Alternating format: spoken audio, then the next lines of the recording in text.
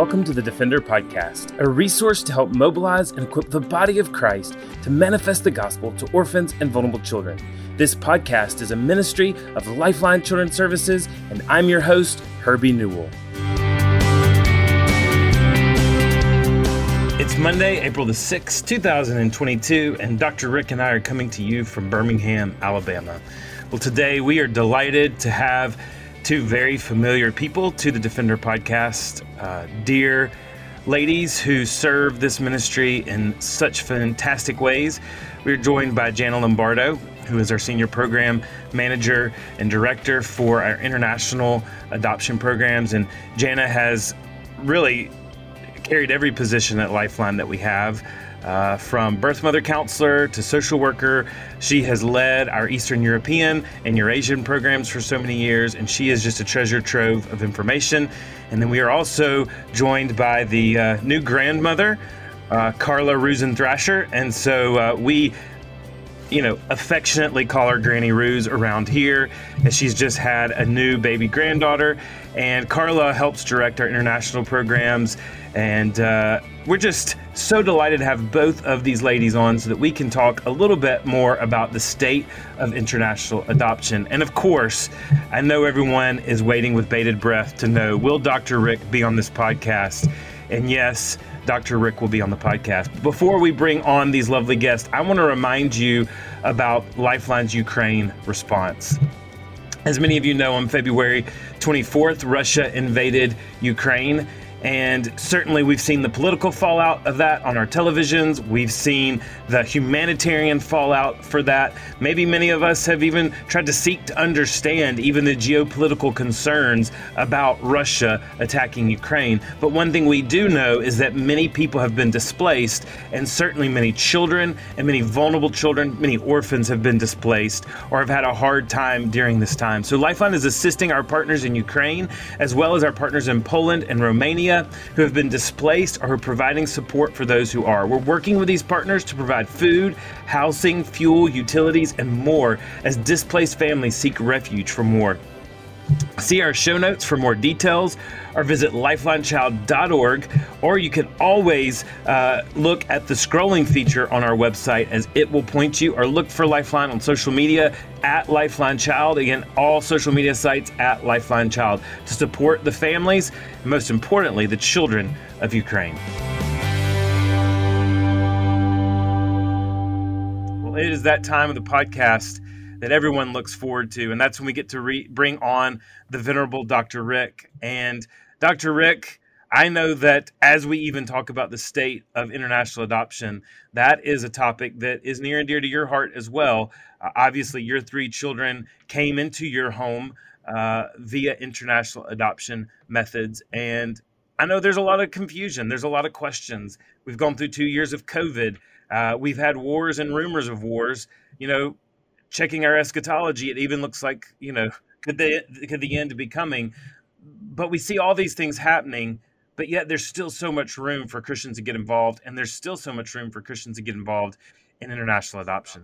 Well, Herbie, even as we're sitting down today to record this podcast, I've said this before, and I certainly want to reemphasize it today, that Carla and Jana are both among my favorite people, but my family would not be who we are today without people like them and people that are a part of their team who are serving in order to help families to bring children home through international adoption, to support those families, to provide resources for families. And I think one of the things that I love so much about Lifeline and about who we are is that we really do make a family commitment to our families. And so it's been such an amazing thing to watch these ladies and so many others that they lead to come alongside families and to pour into them and to continue to journey with them through the twists and turns of life and through what's not always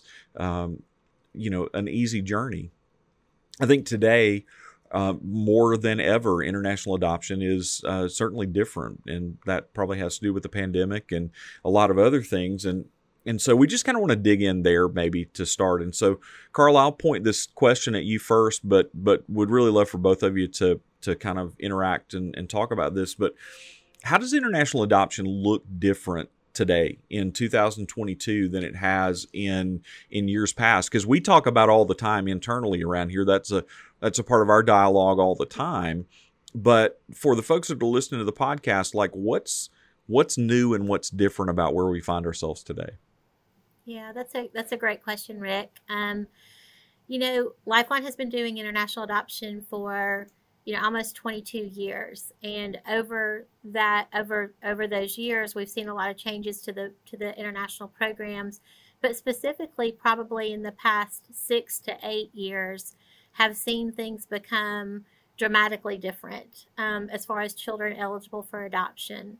We've seen children coming home at an older age becoming more typical. We've seen sibling groups becoming more typical. We've seen the medical or just special needs in general becoming more moderate. And because of the time that children are now spending away from families or primary caregivers, we're seeing their histories become more complex, their social histories, which means they're coming home presenting with more behaviors that need to be dealt with. And one of the questions that we get most often from families is, so why? Why does Lifeline stay in this space as things become more challenging? And I've had to answer this question a lot, especially over the last couple of years, and it's one of the easiest answers ever. As long as there is a need, Lifeline's vision and our mission is to serve vulnerable children and provide them with families. And as long as that need remains, we will be in this space. So that's kind of the answer in a nutshell, just of how we've seen international adoption become more challenging over the last specifically 6 to 8 years, but the need grows every single day for children to be placed in families. Yeah, absolutely, Carla. I would agree with that. And I would even add to that, I love how you said, as long as there is a need, and the value that we place on life, and how that's just come to be a little bit more of a forefront of everything of what we do every day. That the children that we work with and the spaces that we work are valuable regardless of their needs and regardless of their behaviors, and being able to step in and walk alongside that family in that challenge and in that hard. And it's really challenged us to make sure that we're helping support and meet needs where we can. So those things we've seen significant changes in those areas as well, over the last, 22 years. So Jana, maybe talk a little bit about specific challenges that we're seeing in certain countries. I think we've kind of talked in general about programs as a whole, but they're obviously within specific regions and specific countries. We're seeing some things that are directly affecting certain programs. And so maybe if we could kind of run down and talk about some of those places that are experiencing challenges right now. Yeah, absolutely. And so, with COVID, Carla often says that we saw international adoption shut down as a whole for a period of several months. And that was unprecedented for Lifeline Children's Services. And we saw the country shut down, not know what to do, how to handle the pandemic. The children were there, children who had been matched, children who were still in need of forever families, and slowly through some of those things, we saw countries begin to open up and begin to navigate what it was like to work through the pandemic, passing new laws and new regulations on how families were to come in and complete an adoption process. I think the challenges within just this last month have been, the challenges within Ukraine as a result of the war and just that sudden stop of international adoption. Ukraine has had a long history of adoptions to the United States. One of our programs that I would say has been the most consistent after these, 22 years being at international adoption, we've seen children routinely and regularly come home, and that relationship between the U.S. and Ukraine has been solid as far as international adoption. But to see that all of a sudden stop, families in mid-process, families about to take that next step forward, and within hours can't go forward to finalize their adoption and bring their child home. And so navigating those challenges with families and supporting them and trying to learn as much information as we can from the various central authorities of adoption in all of the countries that we're working with. It is something that's a work in progress day after day, trying to find out information and gain news. And I know, with some of our other countries as well, with China still not opening up to international adoption yet, and even challenges in Haiti with some of the violence and aggression and things happening just within their own countries as well.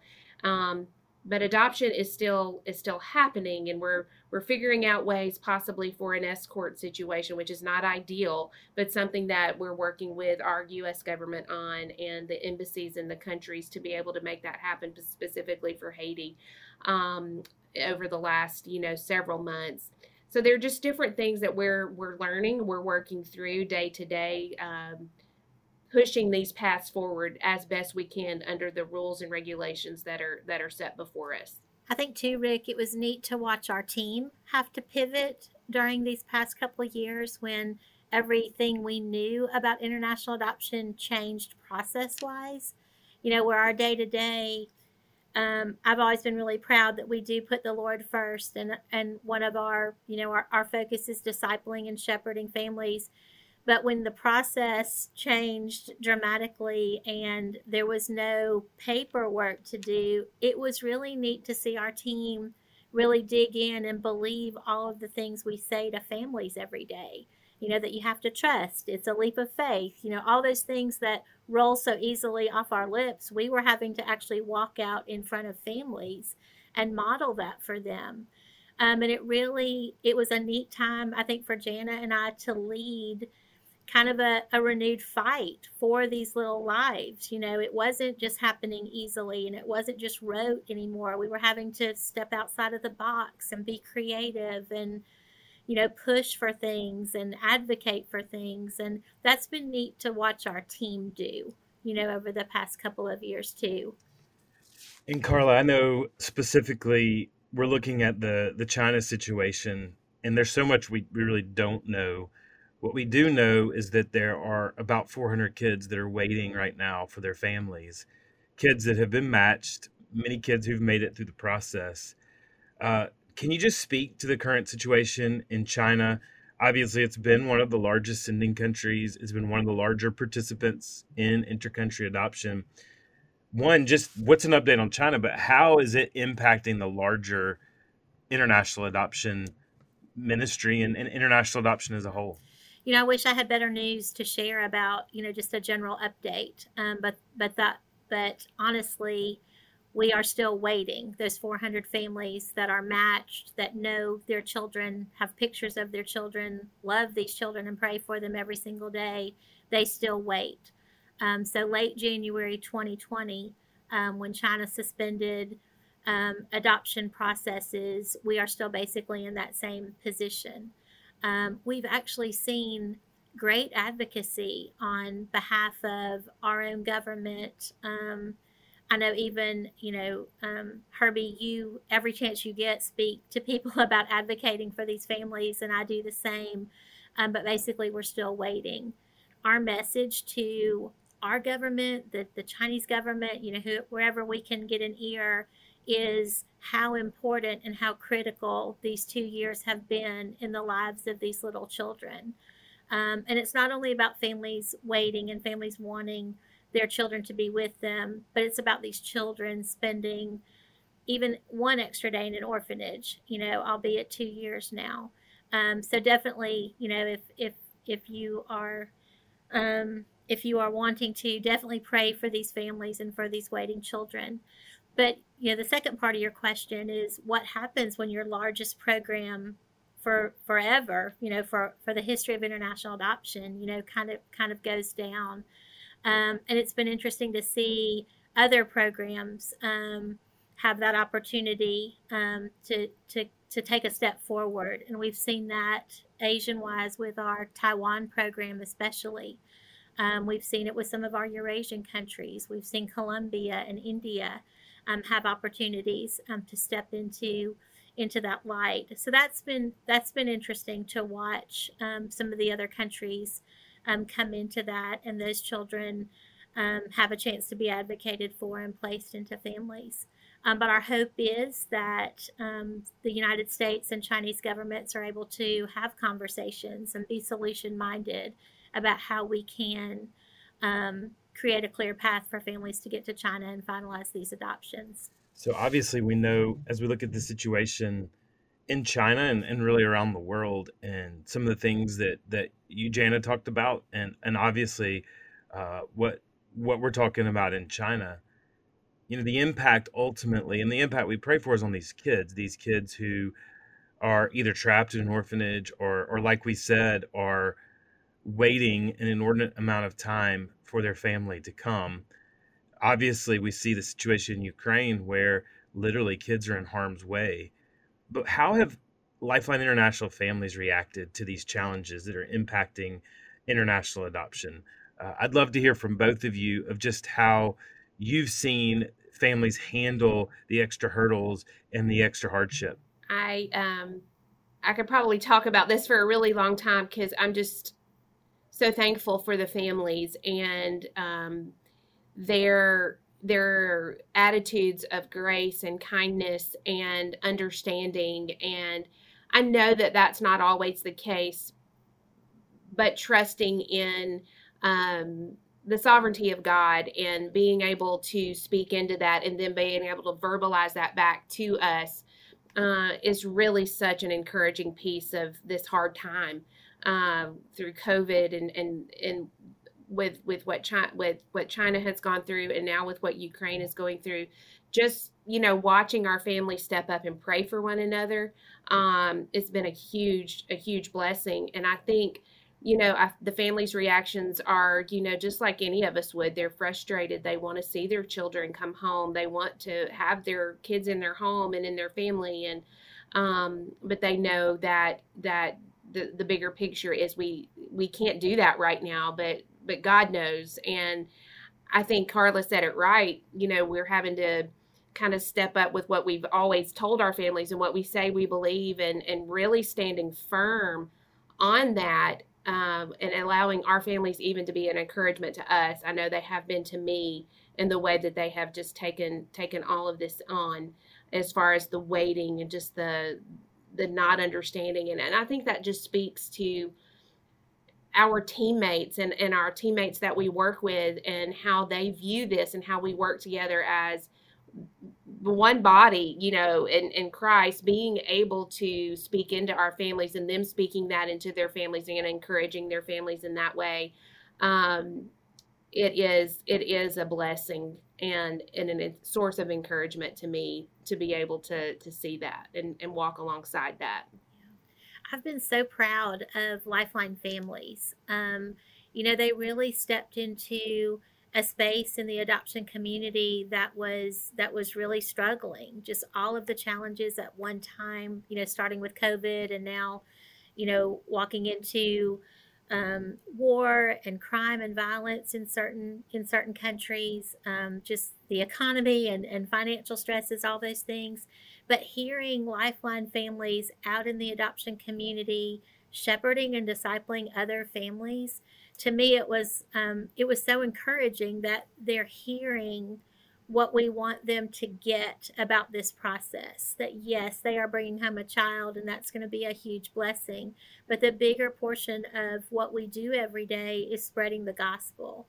And they've been able to go into the adoption community. I mean, I hear kind of the backstories of the Lifeline mamas and the Lifeline dads offering to pray with families, or offering, scripture on social media, when times are tough. And that's just been so encouraging to know that we are doing what our mission and our vision truly is.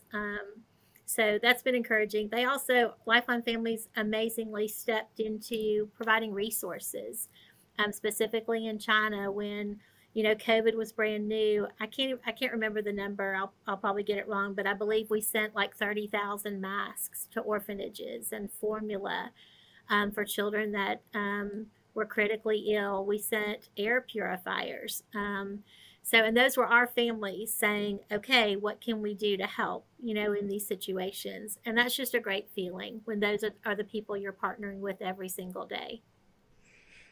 So Jana, Carla was talking about some of the things that have happened around the adoption community around China, a place that's near and dear to your heart and my heart, and really the heart of everybody on this podcast today, but is Ukraine. And obviously we're seeing a lot every day on the news and kind of filling our news feeds about the things that are going on in the war.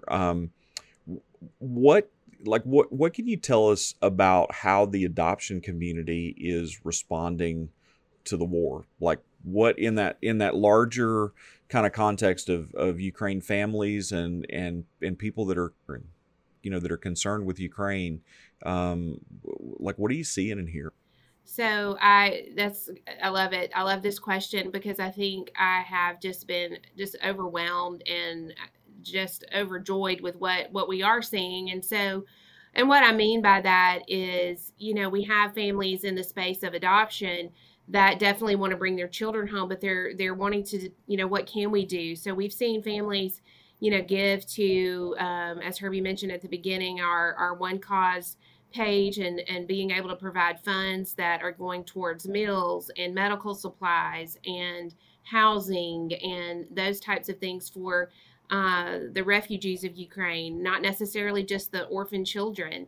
And I think, seeing families just step up wanting to do something. We have families that have said, I'm interested in adoption. I want to adopt. And, there's a lot of things that are not able to move forward at this moment with adoption from Ukraine. But I think that God is just using this to open the eyes to the need for adoption and the need for families to pursue children who are older and who might be in a sibling group. And so we have families that are interested in adoption now, more than ever. And I think the thing that one of the things that's really blessed my heart and really just spoken volumes to me is the way that Lifeline partners in Romania and Lifeline partners in Poland have stepped up to help in the refugee crisis. And we've been able, as Lifeline US, being able to, support them in that way and sending funds and being able to distribute that in a very wise and a good stewardship type of way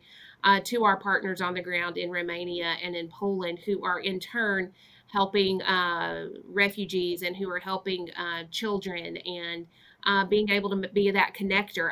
I have found myself being a great connector over the last several weeks to folks on the ground in all of these countries. And I think my favorite story at the moment is being able to have been part of one of our dads who adopted from Ukraine about 10, 11 years ago, adopted a sibling group of girls and found out about a brother who was there when they were adopted. And 2 years later went back to get the brother. He was 11 when he came home, and now he's 19. But dad and son are on the border of Ukraine and Poland helping refugees come across and being able just to meet really physical needs with juice boxes. And people are coming across the border with their arms full of their belongings without any place to put them, and getting them suitcases and being able to just be the hands and feet of Jesus and being able to do that. And I see this son who's now 19 being able to give back to where he's from, feeling part of his from his home country, being connected, and what that's doing for him in that trauma background that he has, and that healing of that trauma background that he has. And so I just could speak volumes of that, and being able to minister to those people that we love so dearly from this country who've had to flee and even go to our partners' homes in Romania. I think that's one of the things that I just can't even talk about without just being very emotional, just knowing how the body of Christ supporting one another and not even knowing one another, not even speaking the same language, but because we are all connected. It's just been pretty amazing to see that. Well, Jana, I've been so encouraged to see what the Hewitt family has done at the border of Poland. And one of the things that is so encouraging is you see this family that adopted not only to add to their family or because they had capacity, but earnestly because they loved the country of Ukraine. And we certainly know that Dr. Rick and his family love Ukraine. That is probably one of the most encouraging things, is when families adopt the country where their children are coming from as well. And so I know one of the advices we give to families that are thinking through international adoption is to remind them they're not just bringing a child in their home, they really are bringing a part of a culture and a country and a nation into their home that Lord willing, they'll have a huge part of in the future. What's some other advice that we give families that are considering international adoption today? Yeah, I think, that's a really big part of the culture piece, and one of the things that we're working hard to be better at, sharing the culture and being able to explain the culture and knowing that this is part of their child's identity and who their child is and where they're from and part of their self-worth. And so we want families to dig in and learn as much as they can about their child's history, their child's culture, where they're from, celebrate those special holidays that country would have, cook the foods and give back when they can. Take a heritage trip. Carla has done many of those and walked families through that many a times. But being able to do that and embracing that for their child, because that is part of who they are, and really getting families to see that is such an important piece. It's not just, okay, they're coming to America and all is good, but they're leaving behind their identity at times and what they know, and being able just to have that family just recognize the importance of that, and being able to constantly speak into that and make their child feel we still value this part of the world and where you're from. And had a family that had been planning a heritage trip actually back to Ukraine for June of this year, and unfortunately, that's not going to happen, but seeing the value of that for their son specifically, I think is just really important. And so just keeping that alive and that knowledge about where they're from and embracing that as a family in a ministry type way. I think one of the things I would want families to know that are interested in pursuing international adoption is we've seen over and over and over throughout all the years that we have that we've served families that the Lord is going to provide. If He is calling you to this, He is going to be your provision, whether it be financially, whether it be all of the other ways that He's preparing your marriage, the children already in your home, preparing you for the challenges that we know are coming post-adoption, that He is going to be your constant. And then on the practical side, I think I would prepare them that there are going to be challenges. We know that this is an emotional, tedious process with, one in which we have very little control. We're working with other governments. We're working with, overseas governments, lots of other entities that have, to approve paperwork and deadlines and all of those things. But that Lifeline is going to partner with you in all of those seasons. We're going to be there to celebrate with you when there are things to celebrate, but we're also going to be with you in the hard.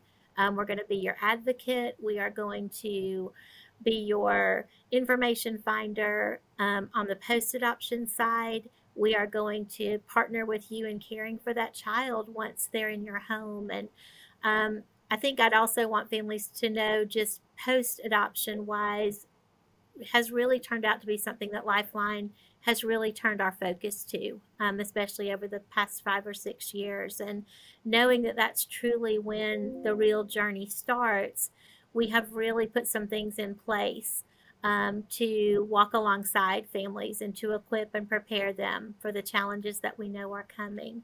And I would just want families to know we are going to be there with you. There's not a season that we're going to hand you paperwork and walk away, or a season where we're not going to be, just an email, a phone call, a face-to-face visit away. I think that's really important. We're going to be praying for your family. We're going to be discipling your family. We're going to equip you to disciple the child that you're bringing into your home. And all these things we truly enjoy being a part of. We truly enjoy being a part of your journey. Carla, Jana, we've talked in the past, even on the podcast, about as we've talked about the changing landscape of international adoption, that there's a reality that there are fewer kids that are coming home through international adoption. But part of the reason we stay engaged in this is because international adoption is the right solution for some children, and hopefully we've kind of quelled some of the rhetoric in the church, thinking that adoption is the answer for every vulnerable child. But we know that there are kids out there that are in need of permanency. They're in need of the love of a family, and they're not going to find that in their home nation. And so international adoption is the best pathway for them. Maybe as we kind of close out today, talk a little bit about how Lifeline is advocating for those children for whom adoption is the best answer, and like what ways can people that are listening to us pray for and advocate and be part of that solution as well. Yeah, absolutely. I think one of the words that you just said is important, and we use it a lot, is advocacy. And I think just to talk a little bit about what that looks like, advocating for children who need moms and dads, and children that you might see on a waiting child list or on a website. But in that space is where, not everyone may be called to do an international adoption, but this is one way that you can help, getting this in front of your church family, your small group, your community. And if you know of a family who can, have the capacity maybe to meet this need, really helping us and partnering with us in that advocacy space, I think is important. And I think what we see, is not every child that comes home is that younger child that has more of the minor needs. And that was kind of used to, and that's what we see differently now. But my heart is even more challenged and more encouraged to continue to have that advocacy in mind for those children who are older, sibling groups, teenagers who need the love of a family. And that's not all. The love is just not always going to be the answer as far as like fixing everything, because it's definitely not.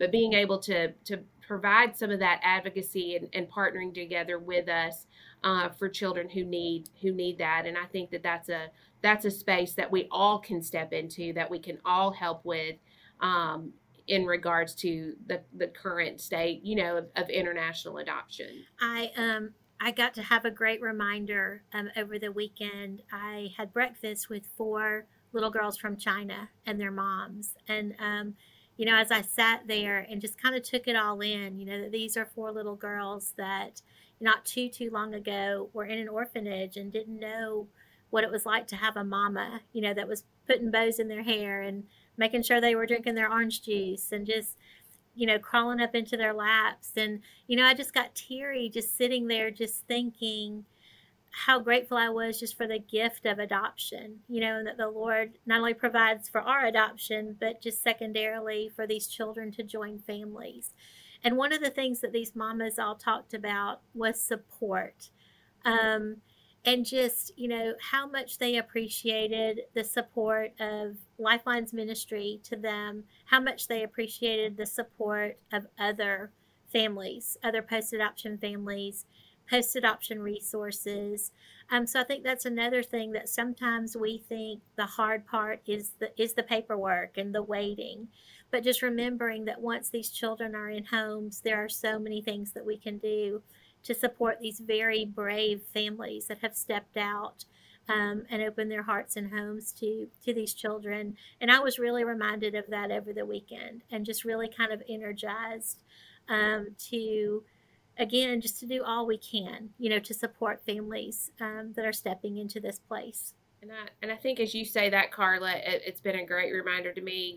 We're at a place where children that were adopted from Ukraine, 20 years ago, 15, 20 years ago, are in places where they're in college and have doing internships here at Lifeline, wanting to be a social worker, wanting to be a caseworker, wanting to give back in that way. And recently just getting a quick text from a young lady who is a sophomore in college right now, I think almost a junior, wanting to do her internship here next summer at Lifeline next spring. And just for these young ladies to be able to see, they do want to work in this space as well. They're from an adoption situation in another country, but they want to help in that way too. So I think that just speaks volumes to our families and just advocacy that we are seeing, for our sweet kiddos. Yeah. And so really in closing, friends, I know for folks that are listening to this and they say, okay, what's that next step then for me? I know we've got an app push that's upcoming as well as some webinars. Could you tell us just a little bit more information about that app push and those webinars before we close? Yeah, we're really excited about an upcoming app push that's going to happen later this spring. And, because of some very generous donors, Lifeline is able to pass on grants to families that are pursuing international adoptions through our programs. So you'll see information coming out about that on our social media. But that would be, a next step would be going to our website, looking at the information that's provided there about international adoption. One thing we did over the past year that has also been really helpful to families is we've hired an inquiry specialist.